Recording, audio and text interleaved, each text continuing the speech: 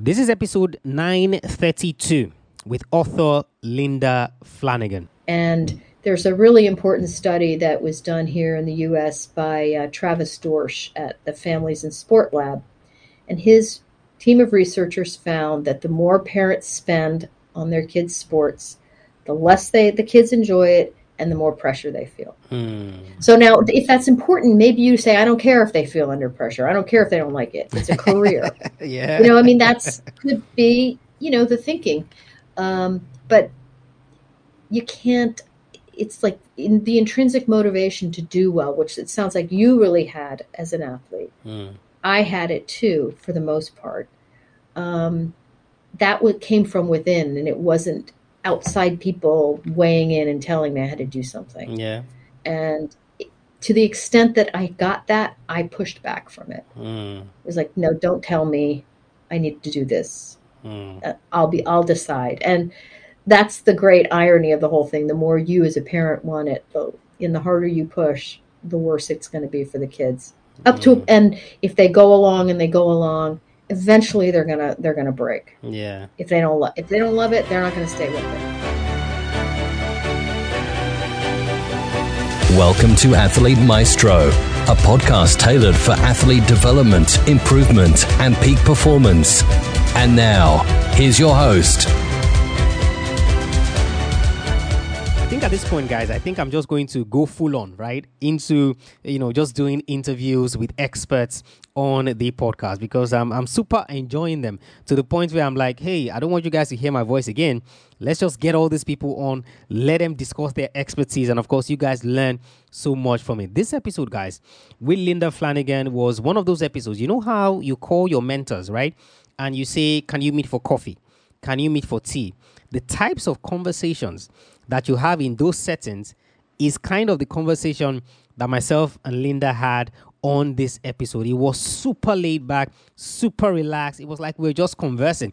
And of course, Linda was asking me questions as well. So we're both putting ourselves in the hot seat, if you can call it that. Supremely calm episode. And it's one that you can listen to on your jog. It's one that you're going to recommend, right? If you're an athlete, you're going to recommend it to the parents. If you're a parent, you're going to recommend it to fellow parents as well. Linda is the author of the book, Take Back the Game, How Money and Mania Are Ruining Kids' Sports. She's a journalist and, of course, a former cross-country coach as well. And I told Linda on this episode that what I loved, right, about her a book and all the things that she's doing is that it is research-based. So while you might think that this episode is strictly for the parents, right, trust me, as an athlete, you're also going to learn a thing or two from it. But definitely, this is about the topic of sports parenting, one that I'm supremely passionate about, because I truly believe that if sports parents learn how to sport parent the right way, then of course we not only produce better quality athletes, we also produce better quality individuals and human beings as a whole. We talk about so many things. We talk about the 3 parts of a book.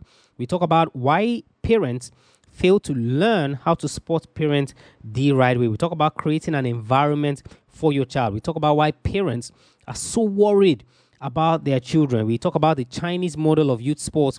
We talk about the Norwegian model of youth sports. We talk about the United States model of youth sports. We talk about so many things surrounding sports parenting. And of course, this is one episode that would open your eyes. And I'm sure from many of the things that we talk about, you're going to agree, because you're already seeing it yourself in how the world plays out. Anytime there's a big superstar in sports that gets a contract, right, then you see all the parents come out about Project Mbappe and how their children are going to be the next superstars and things like that. If only parents like that learn how to sport parents the right way. It was absolutely my pleasure to have Linda on. Like I said, as relaxed a conversation as you are going to have. Supreme episode, and I thoroughly enjoyed it. And I know that you guys will as well. This episode, guys, is brought to you by my free ebook on the 5 biggest mistakes that sports parents make. The 5 biggest mistakes that I've seen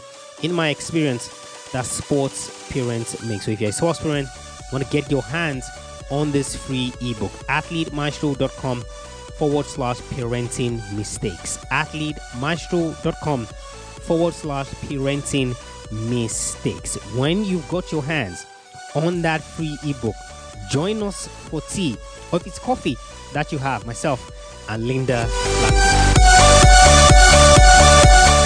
Correct me if I'm wrong, that it must have been a little bit controversial, writing this book, because if there's one thing I know about parents is that many of them don't want to be told, how to parent their kids, whether it relates to sports, it relates to school, nutrition, whatever. Who are you to tell me how to treat my kids and all of that? So it must have been controversial. Well, it's interesting. So far, I haven't gotten a lot of pushback on it. That doesn't mean it doesn't exist. I'm sure it does. And there's plenty of legitimate debates to have about various things in the book. I certainly wouldn't deny it. And I would also say that I am reluctant to stand on some pedestal and say this is the right way to do it. I don't think anyone really knows. One of my parenting philosophies is that no one knows what they're doing, and we're all just making it up as we go. And I think, we base that on how our parents treated us and what we see in our neighborhoods and what the culture is. And, in the book, I'm trying to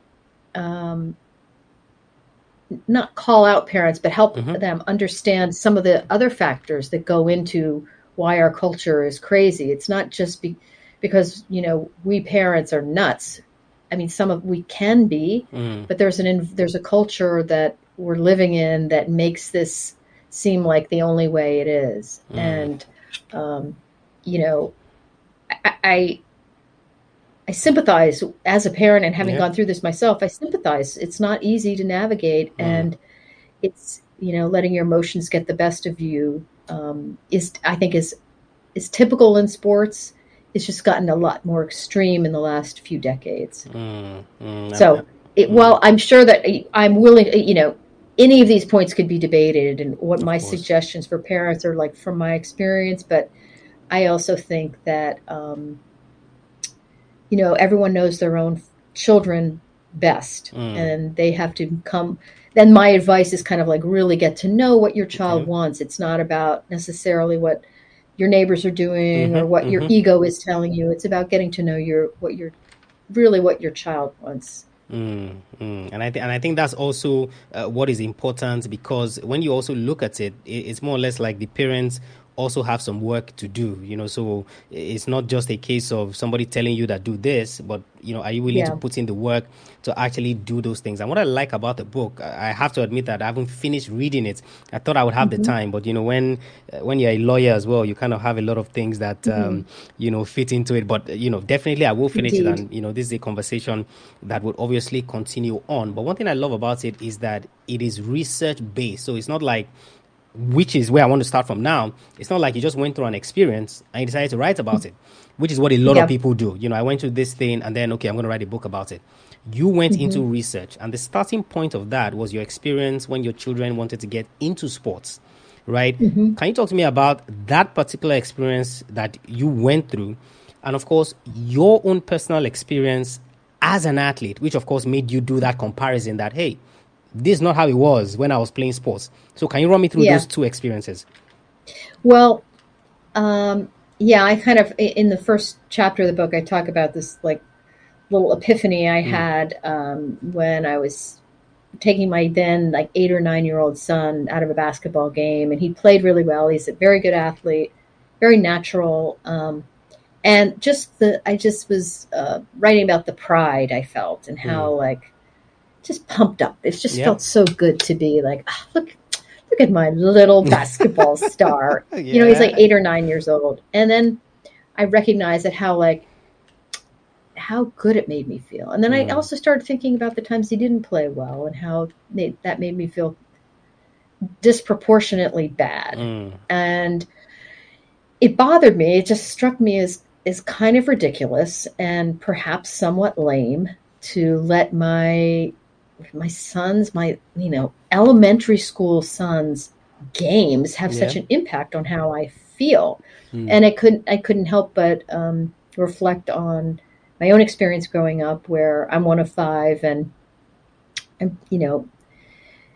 my parents were too busy to be involved in our endeavors like this. There also, in fairness, there weren't that many offerings. I mean, there weren't travel teams all over the place, and it wasn't the expectation of my parents to do this, to give up their summers and spare time, weekends, to advance my athletic career.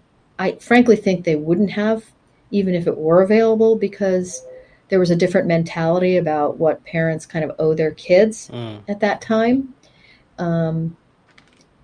Not to say they didn't love me and my siblings, but that it just wasn't expressed the same way. So it was a combination of my own experience. I ran when I was growing up. I played softball. I played tennis. I was very active and loved it. But it was really based on my interests, not on what my parents wanted me to do. And I've remained an athlete, my whole life. And it's a big part of my life. And that's kind of what I think most of us would want for our kids, for them to grow up and to be active and to be healthy. Isn't that why we're doing this in the first place?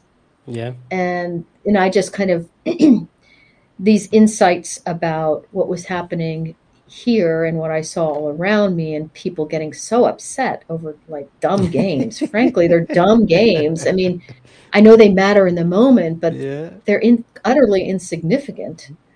What was that about? So I started, exploring, doing some research on,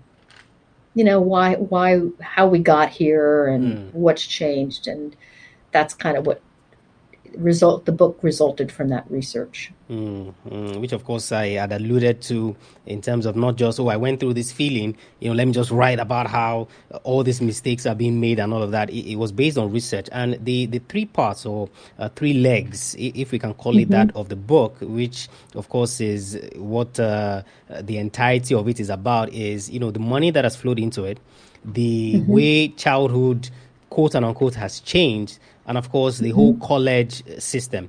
Let's talk about that second part, which of course you a little bit alluded to, in the sense that, then maybe your parents didn't have time based off of their schedule, the things they were doing then.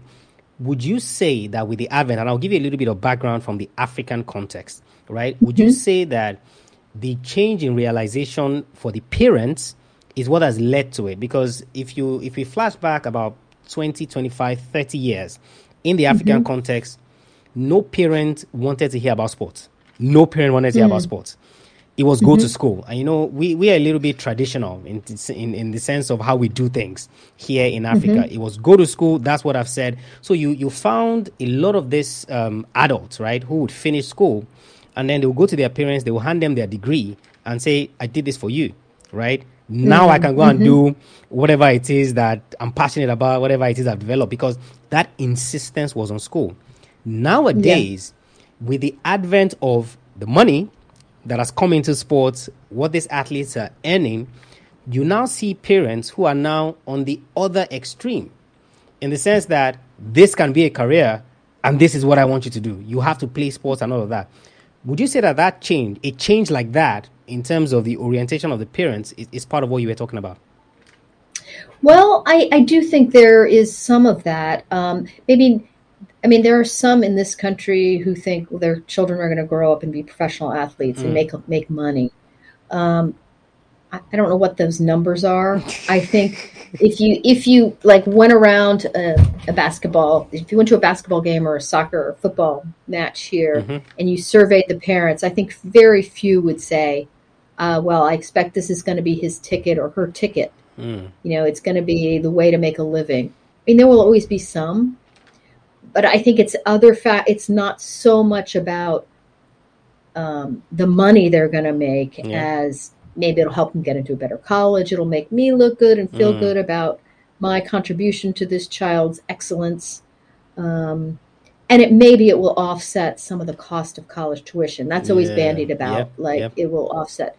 But, in this country, and I don't know what's true for Nigeria, but 6% of high school athletes go play sports in college. Yeah. So it's a very small number anyway. And then 2% of high school athletes get any kind of money to a scholarship, athletic scholarship money. So we're talking about a very relatively small number of kids who get any kind of money at all. So that doesn't say it isn't a motivation for parents, but I don't think it's the driving motivation. So tell me about it in Nigeria, say. Is that so? Do parents think that if I, insist that my child, play football year round or run year round, say, I mean, there are, certainly you can make a living if you're very top of the heap. Yeah, that's pretty much what it is now. So then it was, hey, go to school, like school or nothing. No attention on sports, no attention on arts or any of all those things. It was get a degree. And the type of degree also mattered, So if you went and you studied maybe sociology, physiology, psychology, or any of those courses, it wasn't regarded as a degree. You had to study medicine, you had to study law, you had to study accounting, you had to study engineering and all of that. But that has changed now with the, like I used to call them, new generation parents who now believe that sports can be a ticket to wealth. Right? If my child becomes the next Messi, the next Ronaldo, the next whoever it is, LeBron James, or any of all those sports, then it's a ticket to wealth.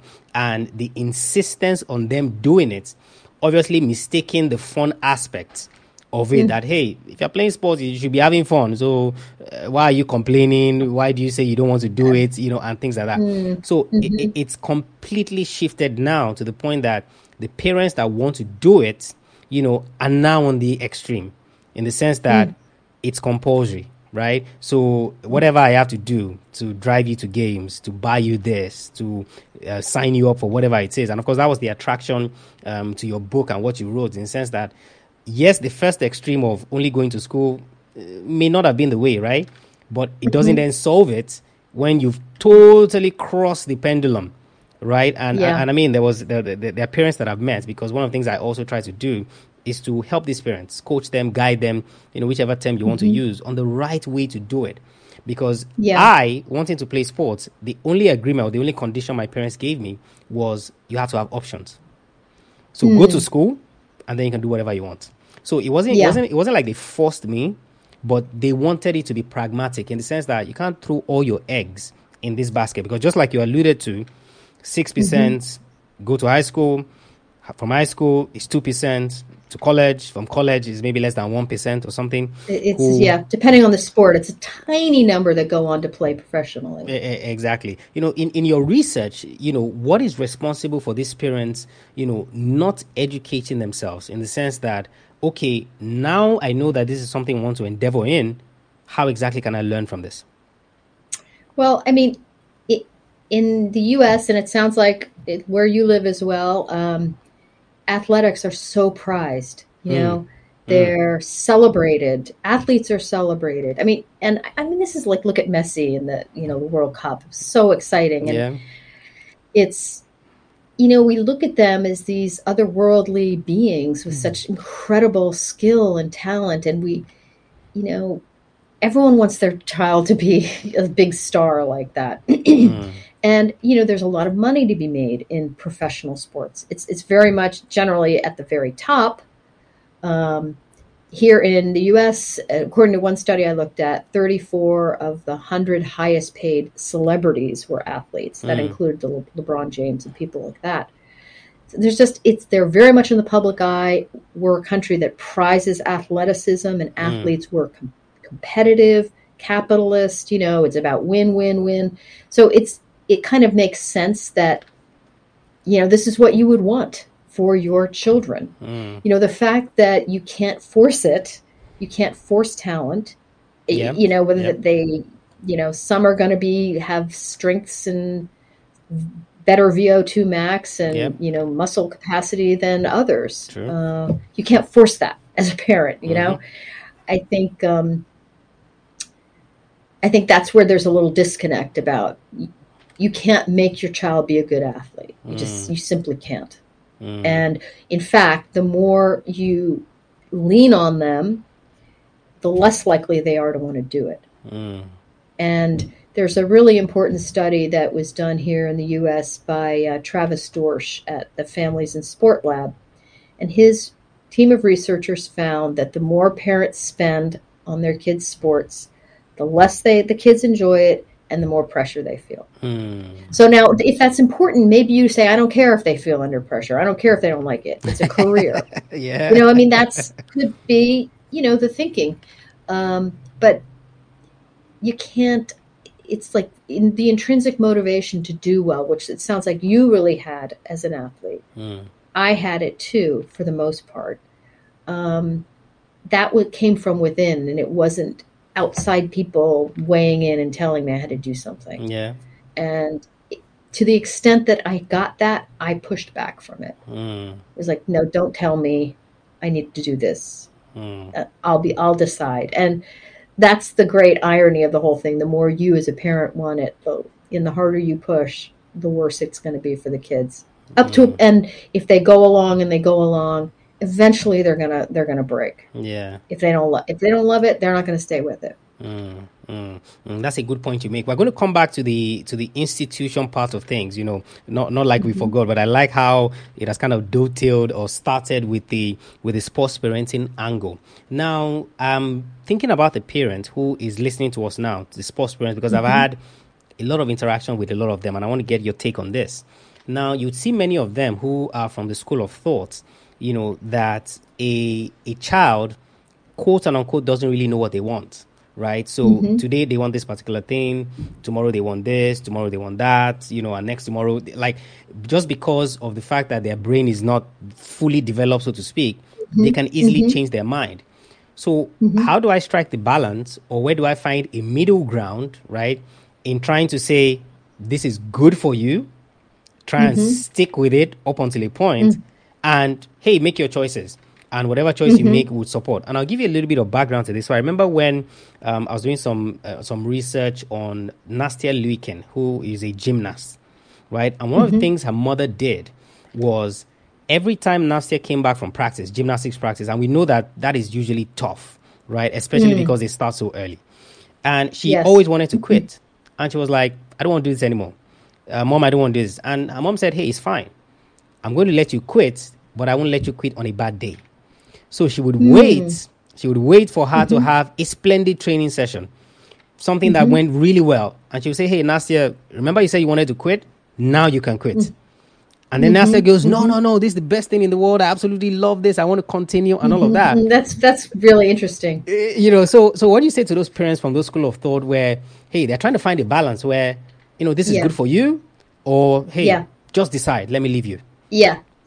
Well, and I think that's a totally legitimate question. And, you know, in my book, I advise parents to follow their child's lead, to like get out of the way and let them kind of decide on their own. At the same time, I recognize that kids need a nudge. Sometimes they need encouragement and like a little push sometimes, you know, to try something that they might otherwise not try. It's like trying a new food. You know they'll love it. They have to give it a chance, though. And I think that what I like the idea of saying, yes, you can quit, but it can't quit on a bad day. I also would suggest that if you make an agreement, like with your children, to say you're going to finish the season, you know, unless there's abuse going on, like all bets are off. But if you're disliking it, you're sick of it, you don't like the coach, you don't like your teammates, and you have another 6 weeks to go, I'd say, I'm sorry, you don't like it. It's too bad, but you got to finish the season. And then you don't have to do it next year. I think, you know, that it's that balance of saying, I respect your wishes and I get it. You don't like the sport anymore, but you're not going to quit in the middle of the season. You made a commitment. You're going to finish it. And I mean, I think that's one way, but of course they need to be nudged. I mean, some kids they just kind of don't know themselves that well. And they do change their mind all the time. And, you know, but there are ways to kind of work with that. Can you share with us some of those ways that come to mind that maybe in your research you've seen, or, you know, in the parents you've talked to that have reached out, you know, where, you know, they kind of follow that path, you know, and it worked well for them in the sense that, hey, they try to nudge their children and maybe it did work out? Because I was going to ask you, you know, you talked about your children getting involved in sports. Did any of them like follow through? Do they now play sports, or what level did they play to? Yeah, well, I think the one who I really talked the most about in the book is the one who's a good athlete, Yeah. and he played through high school and didn't want to play in college. He didn't want to. Well, he wasn't recruited, and he was on a Division I team, a school that had Division I sports, which are the most competitive and really challenging. He wouldn't have made those teams, so he didn't play in college, but he played. He played intramural sports. He played at the gym. Went to the gym and played with friends. He ran, and right now he's become kind of like a good runner, very good runner. He's about to start training for a marathon, so he's very active, and it worked out. I think it worked out really well for him. He's not damaged. You didn't tear an ACL or have some. He's not going to get arthritis from his high school sports, which can happen. Yes. My other son was adamantly against doing sports. It's like, I don't want to do this. It's dumb. And it wasn't for him. It just wasn't for him. And, we encouraged and said, what about this? You want to try that? He would give him a shot, and then that was it. He didn't want to do them. But the thing is, I think what's really important, I like to think that what you model as their parent is really important too. Like how you view sports. Yeah. And my husband and I are both runners. And now that boy, who's now a man, didn't play sports, he's now a runner too. So, I think if we had hit him over the head and said, no, you have to do this, and whether you like it or not, I can't imagine that would translate into a lifelong interest in the sport. I mean, I'm sure it happens every now and then, but it just kind of defies human nature, and particularly parent-child relationships, where the more you push as a parent, the less they want to do it.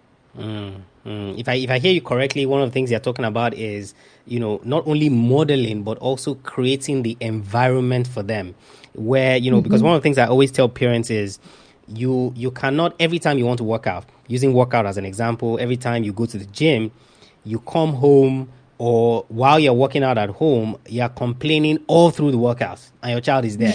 Like, oh, this is so hard. This is so this is so that. And I always tell them, like, how in the world is your child going to look forward to working out when they have all this experience from you where it's one complaint after the other? Oh, this exercise is too hard. This is this. My body aches and all of that. Are you talking a little bit about creating that environment for them as well? Absolutely. I mean, if you're, first of all, if you're sitting around all the time, what are they going to get from that? That there's no point. We don't do this when we grow up. But also, like you say, my husband and I would talk about when we get to run. We get to run today, or it's important. And I would always say, when they would sometimes grumble when they were little about mom's going out for a run, it's like, well, this is important to me. So, that's why I'm doing it. It's important to me. It's good for my health. It keeps me from strangling you. So, let's get behind that. And I there's no question that it has affected them and their own enthusiasm for it. It's just what they've seen. And it's like, they know it's done so much for me and for my husband that they, it seems like that's what adulthood is. And I see in the book as well where you also try to advise parents, on, teaching them, different skills, using sports to teach different skills, and how, of course, the failure to do that, where, of course, you then force them to play the sport, those character traits you want to teach them, you want them to learn, they end up not learning it because they're not enjoying the process. They're not paying attention to what they are doing. It's more or less like a horrifying experience for them. But if there's a parent that comes to you and says, Linda, what would the ideal situation be? So we're going to talk about two types of parents, right? The parent who, maybe your child, has just been born, or you have a very young child, or maybe you've not even given birth to a child as well. And it's something you wish for. So not necessarily forcing or, making it a compulsory thing. But, hey, I would wish for my children to play sports. That's one side of the equation. The other side of the equation is the parent whose child is maybe 7 or 8 or something. And maybe you want a do-over, so to speak. What would your advice be to those two parents in terms of the ideal thing? Like you said, when we started out, like, it's not like you're sitting on the pedestal and then you're advising parents that, hey, this is the way. Yeah. But just an advice, they come to you, private consultation, whatever it is. Yes. What advice would you give them? Well, I would say for the one who has a baby on the way or just a baby, and presumably the baby's not doing any organized sports, to try to model like that athletics are fun, that it's fun to do these activities, that, hey, let's do them together. We can go out and play, to keep it as low key as possible, as just like enjoyment. That's something we get to do. Yeah. To, and then as they get older, to encourage whatever athletic experience they're having. If they're enjoying one activity over another activity, to expose them to different kinds of activities, because, at least here, there's a lot of focus on certain key sports, soccer, football, basketball, but there's a whole range of sports that some kids don't have good eye-hand coordination. Some kids are good runners. They don't necessarily overlap. So to give a lot of choices, if that's possible, to keep it as fun and low pressure as possible, and give them opportunities to play, so that if they really want to, they can indulge it. Those kids can pursue it on their own, but always to make sure it's for them. I think the trouble comes when the kids' sports become for us, when it's about our ego gratification and, them making us feel like we've done a good job as parents. So I just think it's about keeping it like a light, enjoyable, look what the things we can do. How about we try this? I'll play with you. How about let's have some kids over? We can all try this, just to keep it light and fun, not formal or super organized, especially when they're young. Like when they're really young, just, it really ought to be fun. And I know that's, some people think if it's fun, it's not serious. Well, it shouldn't be for their kids. I mean, because they're not going to like it. And the key to having kids play is for them to enjoy it. And they'll enjoy it when they're early if it's fun. And as they get older and then the competition picks up, they will rise to that occasion. But if it's like imposed on them, I don't think that's the right way to go. Now, for the older kids, like it's funny, you think 7 and 8 year old is older kids. I would say the same thing. Give them lots of options. If you think you've like missed some window, you are. That's what I was going to ask. Far wrong on that. No. You are. That's a prime age. The prime age is to start playing. Just try something new. It's honestly, it's like the same advice. If you have a child who is resistant, give them more options. Go out and do it with them. It may not work. I know when my son was young, the one who didn't like to play, we signed him up for a karate class, and my husband went with him, and my husband came home having learned a few moves, whereas my son just sat there and would not do it. Hey, he learned a few things, but it was worth a shot. He didn't like it. Okay, so we move on. I think if they are hell-bent against playing sports, there's really not anything you can do about it except love them and help them find what they love. Because, there's a lot of different things to do in the world. You don't want to just become a one-dimensional person. Maybe there's art classes or art, not even classes, just exploration of a creative side, reading. I mean, there's a lot more to life than sports. And, for most young people, it's going to end. This whole sports, fixation is going to come to an end. By the time they're out of high school, most likely, from the vast majority of kids. So let's expand their options so that when they graduate, they know maybe they can do some other things. Maybe they know how to play the piano. I think the more opportunities and experiences we can offer our kids, the better off they are. So instead of narrowing it, widening it. What is your take? And I'll give you the context to why I'm asking this question. Do you think it's possible for children to succeed in sports up to whatever level without parental influence? So when I say parent influence, I don't mean biological. So maybe it's an uncle, an aunt, a guardian or something. But, without that elderly figure being there, do you think it's possible? I do. I do think it's possible. I think at some point somebody has to recognize the talent of a young person, but who's the Brazilian soccer player, Marta, I think her name is, the lady who came from absolutely nothing and just played. She played so much and see so much talent playing with rocks, instead of balls.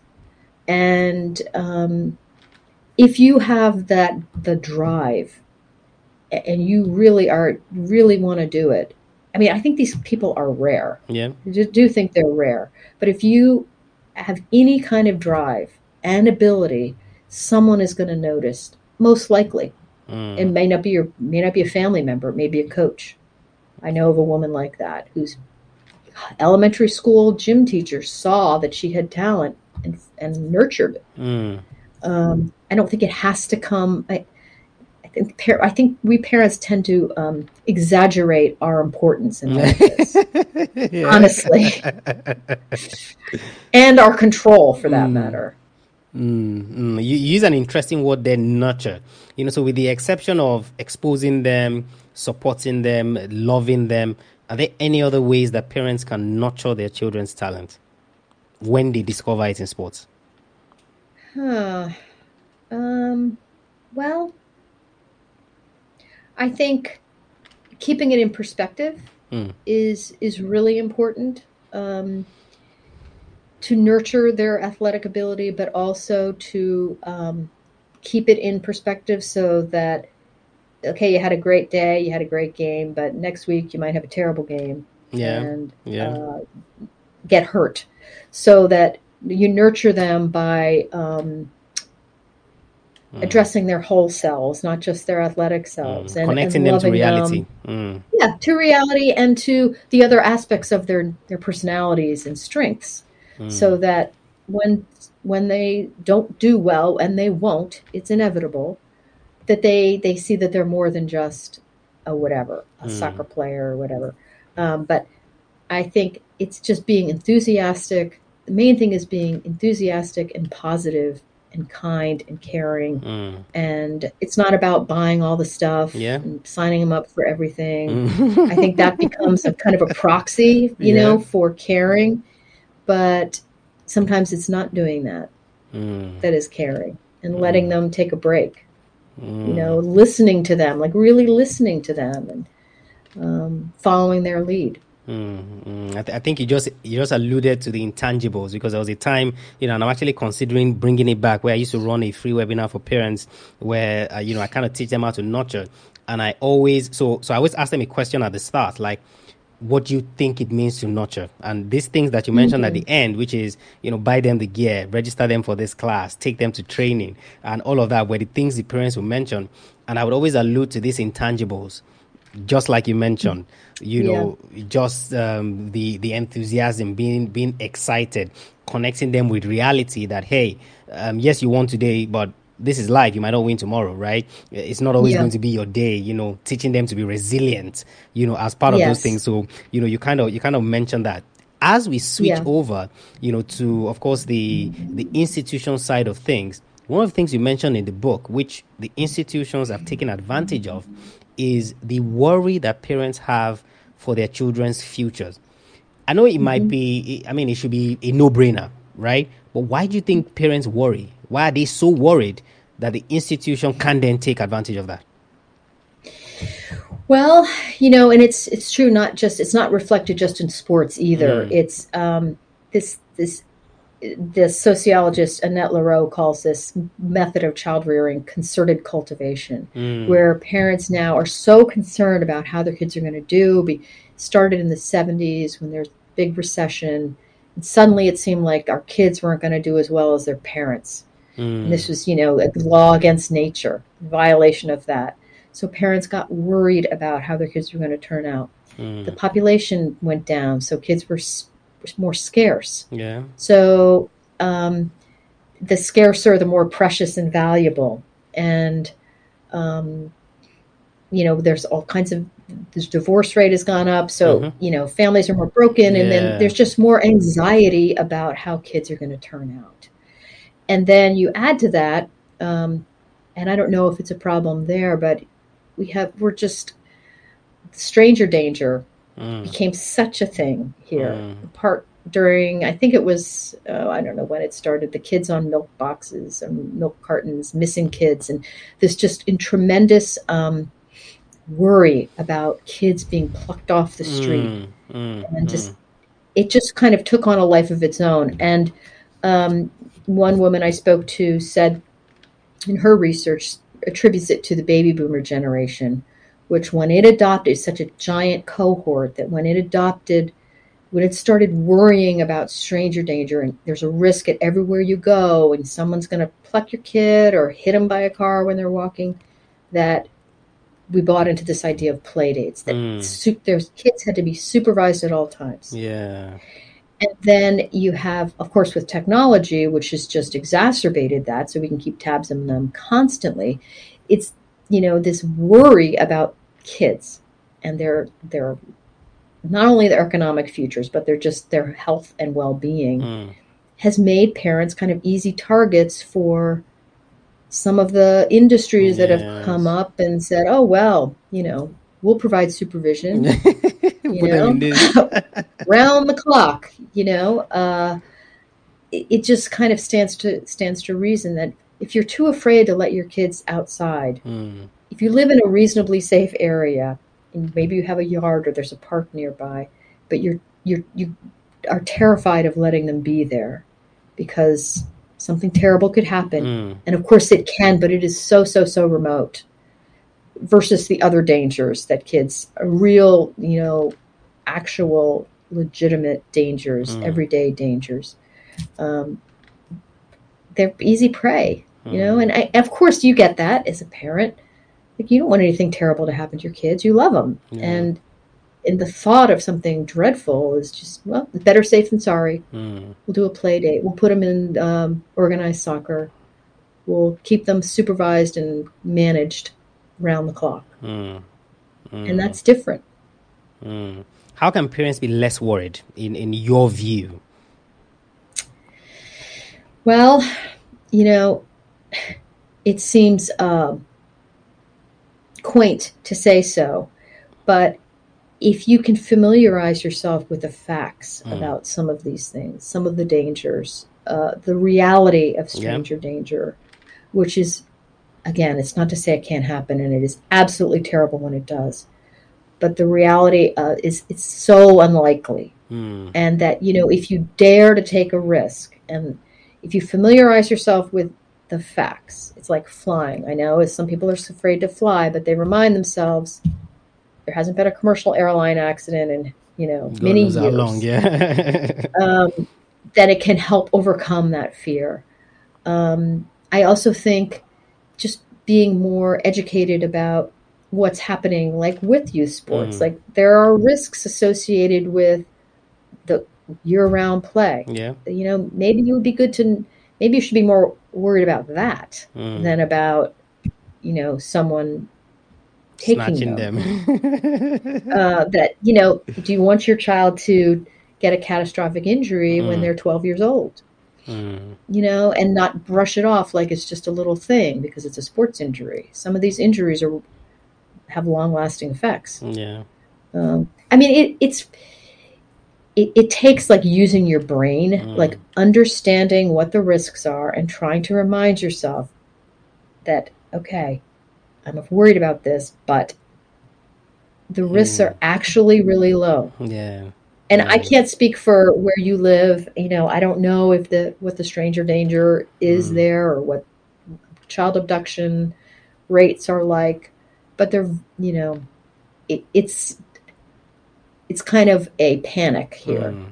Do you think some parents use that as an excuse? Because I like that you asked. You don't know how it operates here, but the same way it is there in terms of there are safe neighborhoods. Obviously, if you live in certain areas, there are certain things that you can't do just based on the locality. And I feel like as a parent, especially if you don't have a choice, so more or less like a last option, that's when you live in certain places. But if you had a choice, you would live in safe areas. But you still find parents who they're living in an estate, it's pretty safe, and like you said, they've not fact checked or faced with the reality that, hey, this is less likely to happen. They still toe down that line. But do you think that there are some parents who use this as an excuse to more or less like pawn off their children, right? So deep down they know that, hey, come on, we can let these kids play, it's safe to do this and all of that, but they rather not watch them, they rather not be accountable, they rather not do this, and they're like, hey, just go into organized sports.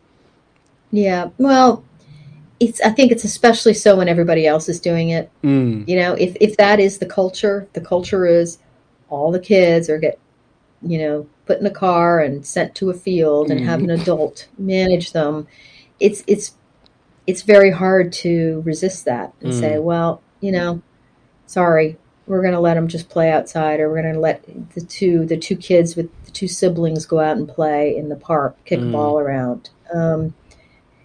Maybe it's to some extent an excuse, but I think it's also just kind of going along with what the norms are. With what everybody's doing. Oh, that's good. And here in this country also, it's become so crazy that the supervision of kids, the expectation that they will be supervised at all times, that in some states parents can get arrested for leaving their young kids, like 10-year-olds at home alone, or it's just a totally different conception of what's like safe. We're so obsessed with safety in this country. And that's a valid point you make, because before someone calls social services and then says that you abandoned them when probably you left them for like 5 minutes, to do something or get a nap or something. So I completely understand that. And of course, that's part of that institution problem that you said, because if someone is going to call social services, then it means that you're better off putting your child in organized sports, and who benefits? The institution, the money that they get from you, and things like that. One of the things I enjoyed that you talked about in the book was the Chinese model vis-a-vis the American model, and then you talk about the Norwegian model. Can you talk to me a little bit about that? Yeah, in Norway, they have a sport for all mentality. They have a children's bill of rights, or if that's the right term, it is effectively a children's bill of rights in sports that allows them, invites them to play whatever they want. It allows them to sort of quit whenever they want. They have like a right to play what they want to play. They don't have to do, all the structures and strictures that we have here.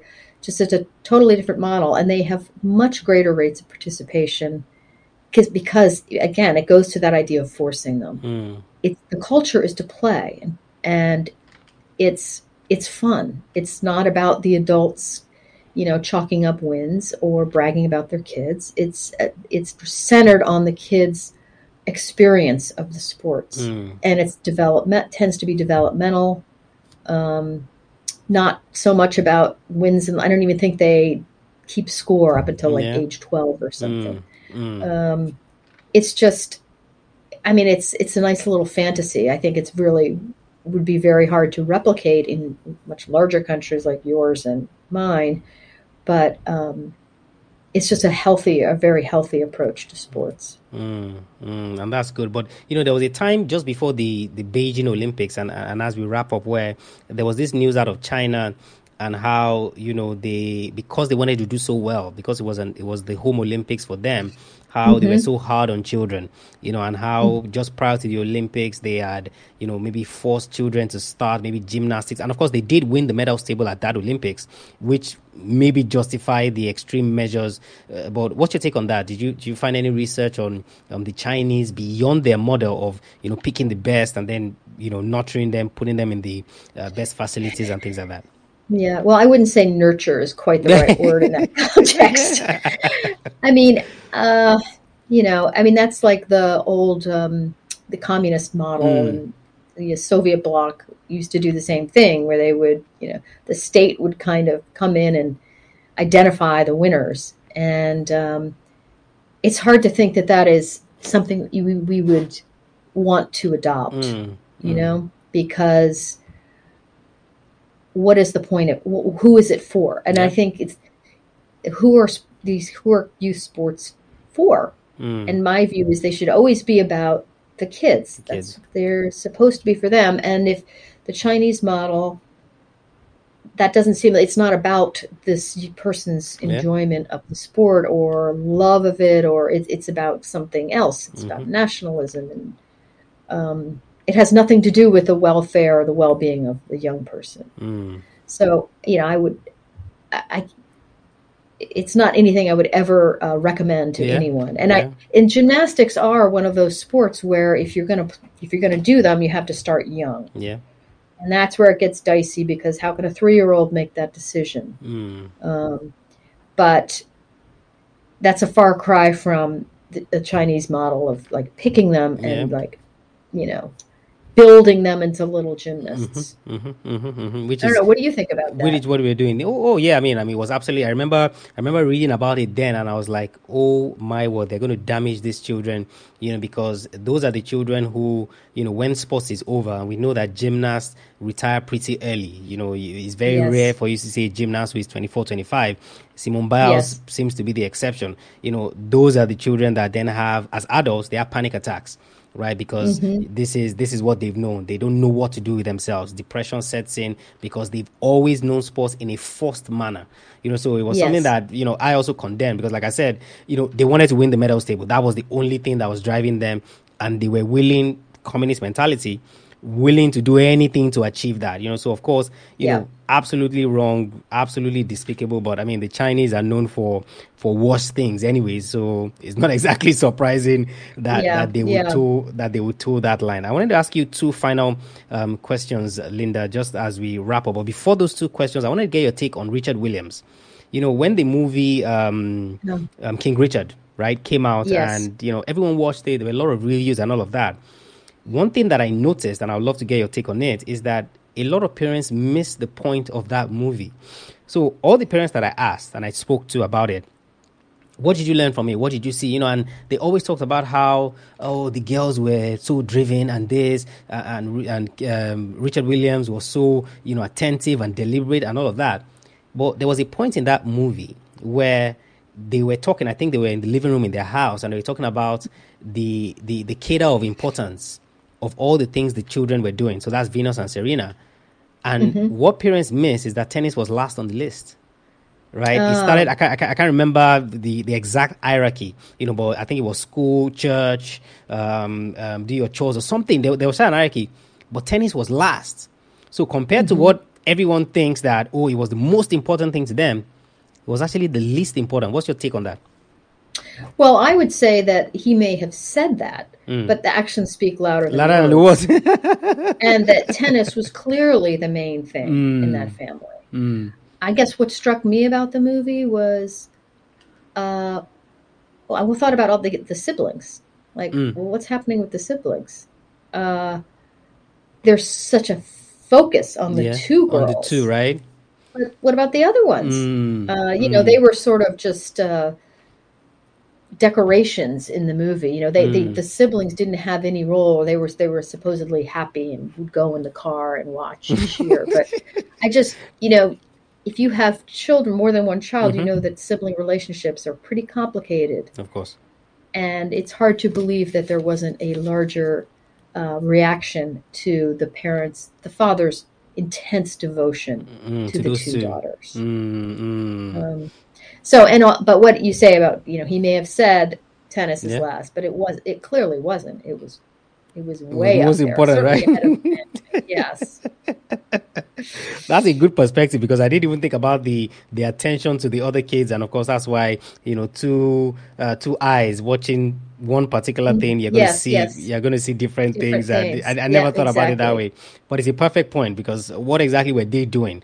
didn't they have dreams and ambitions and what they also Yeah. wanted to pursue? But, I guess the attention of the movie obviously was on Serena and Venus, so they were going to kind of structure everything towards them. But it's a fabulous point that you make. The reason I named the podcast Athlete Maestro, Linda, was because I wanted to, at least to the best of my ability, help athletes master their craft. I know we haven't spoken a lot about the athletes. We've talked about the parents. What, in your estimation, does it mean to be a master of your craft? We're talking about sports parenting now from the viewpoint of your book, your research, all the things that you have done. What does it mean to be a master of sports parenting, so to speak? A master of sports parenting. Sports parenting. Oh, sports parenting. Sports parenting. I think, my mind naturally goes to the parents who I think have done such an amazing job. And I can think of one who he has been absolutely 100% behind his daughter's interests. She's a runner. He's emotionally there for her whenever she needs it.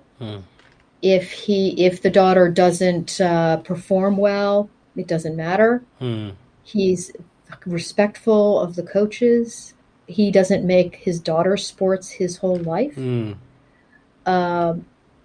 This is a young woman who's very, very talented runner. So this is to me a model parent of a very talented runner, a very talented athlete. He has perspective. He can see that this is a stage of her life. Maybe she'll go on to greatness. Maybe she'll be done when she leaves high school. But right now, he's 100% behind her. But that doesn't mean giving the coaches a hard time or trying to control what she does. He's 100% behind her, shows up for her, keeps it in perspective. I mean, I think that's a model parent in my view.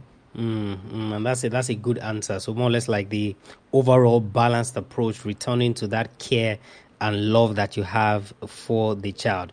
Assuming there's a parent, and I'm sure there are many parents who would listen to this, who have listened to us for 53 minutes thereabout, and they've heard all the things we've spoken about, and we've talked about quite a lot, being the model parent, creating the environment for them, nudging them when you need to be, doing things right by them, not wrapping their identity in sports and your identity in sports. We talked about a lot of things.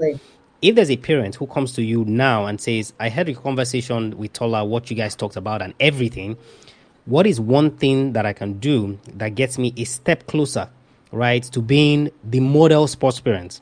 Just like you alluded to with that example. What would that one thing be? It doesn't have to get them to the ultimate goal of the finished article, right? Just one thing to get them a step closer. Yeah. Well, I think get your own life. Work on your own life.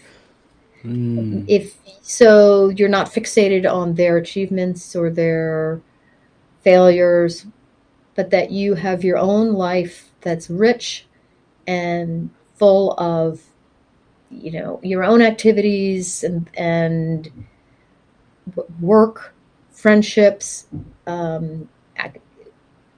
hobbies or sport, whatever it is you enjoy doing, focus on that, because that allows your kids then to grow the way they want to.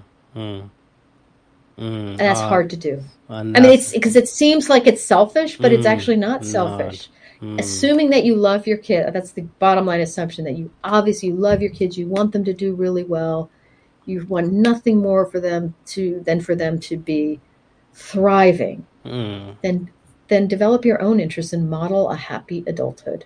That's it. That'll be a tough one for many parents to hear, but yes, they do need to get a life, because this helicopter thing, but if I'm not involved, how do I know it's going well? How do I know they will succeed? How do I know they will this? Get a life, literally. And of course, that makes a lot of sense. Thank you so much, Linda, for joining me on these conversations. The conversations I enjoy the most are the ones which are very laid back. Right. It's not serious. It's like we're having a conversation and it's like we're not having a conversation, right? We could literally be having tea and be watching a movie while the conversation is going on. Those are the best conversations. Yes. And I feel like that's exactly what we have done, only that I don't have the tea in front of me. Thank you so much for coming on, Linda. My pleasure. Thank you for having me, Tola. Can you tell us how we can follow you? I know you're on Instagram. I did find you on Instagram. How we can buy the book, because I'm actually going to purchase multiple copies of the book, at least 10, and I'm going to share it for the parents over here when I can get the physical copies shipped down so that they can read it and start that educational process as well for them. So can you tell us how we can find you, how we can buy the book and follow your work, Yes. everything that you do? Well, the book is on Amazon, so you can certainly buy it there. I am on Twitter at Linda Flanagan 2. That's And the I also number 2? Yes. Okay. Good point. And I also have a website. So, I can be reached via my website at any time. It's lindaflanaganauthor.com. I'm happy to answer anybody's emails or questions or anything. So, feel free to reach out. Fantastic. I'm going to put all those details in the show notes as well so that it's easy access for everybody. Okay. Thank you so much once again, Linda. My pleasure. Thank you. And there you have it, guys. I'm sure if you literally had your tea or your coffee with you, I'm sure that you would have finished it, right? That is how laid back and that is how chill and that's how enjoyable the conversation was. I'm sure if you were not looking at your time, you would not have known that 15 minutes or an hour had gone by whilst you were still listening to it. And you saw what I said at the beginning, how, Linda threw some questions back at me. I thoroughly enjoyed it, because usually I'm the one asking questions and very, very rarely do I get questions thrown at me as well. So, of course, I had to sit up tight so that I could respond appropriately. It was an episode that, was supreme, like I said, and I thoroughly enjoyed it. You can check out all the great things that Linda is doing on Instagram. She's at Linda Flanagan _author. Linda Flanagan _author. You can also follow her on Twitter as well, Linda Flanagan 2. So that is the number 2, Linda Flanagan 2. And of course, you can check out our website as well, lindaflanaganauthor.com. lindaflanaganauthor.com. I'm going to put all of this in the show notes. Don't worry, guys. athletemaestro.com/Linda. athletemaestro.com/Linda. And of course, I promised Linda that I was going to get multiple copies of a book, at least 10, so that I can share to sports parents here in Nigeria. So if you're a sports parent, you're listening to this, you want a copy of Linda's book, then of course, send me a mail, tola@athletemaestro.com. tola@athletemaestro.com. I hope you guys have gotten yourself that free ebook, Talking to the Parents Now. Of course, athletemaestro.com/parenting mistakes. athletemaestro.com/parenting mistakes. If you haven't subscribed to the podcast, guys, so that you don't miss episodes like this, like I said at the start, maybe I'm just going to stop doing the solo rounds and just begin to do interviews on a full-time basis. I know you guys would not like that, but so that you don't miss episodes like this, that is why you should subscribe. And of course, if you haven't left us a rating and review, what are you waiting for? What your rating and review does is that it improves the profile of the podcast. It gives us feedback and it tells us that you're enjoying the content that is out there. athletemaestro.com/subscribe. athletemaestro.com/subscribe. Like I said, if you have any questions whatsoever, send me a mail, tola@athletemaestro.com. tola@athletemaestro.com. I'll catch you guys on the next episode of the show. Remember, knowing is not enough, you must apply. Willing is not enough, you must do. I want you to go out there, learn and apply all the lessons you've learned from Linda Flanagan. I want you to go out there and I want you to be a maestro today and every single day.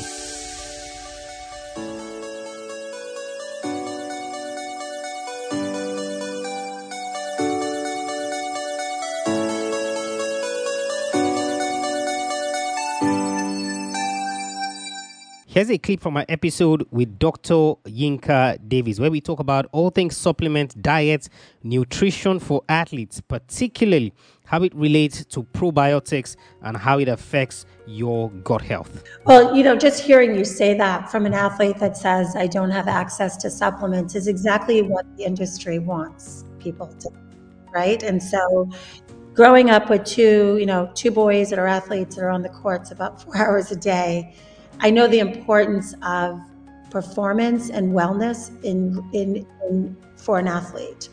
And it isn't, and to all the athletes listening, the number one important thing is not a supplement, it's your nutrition.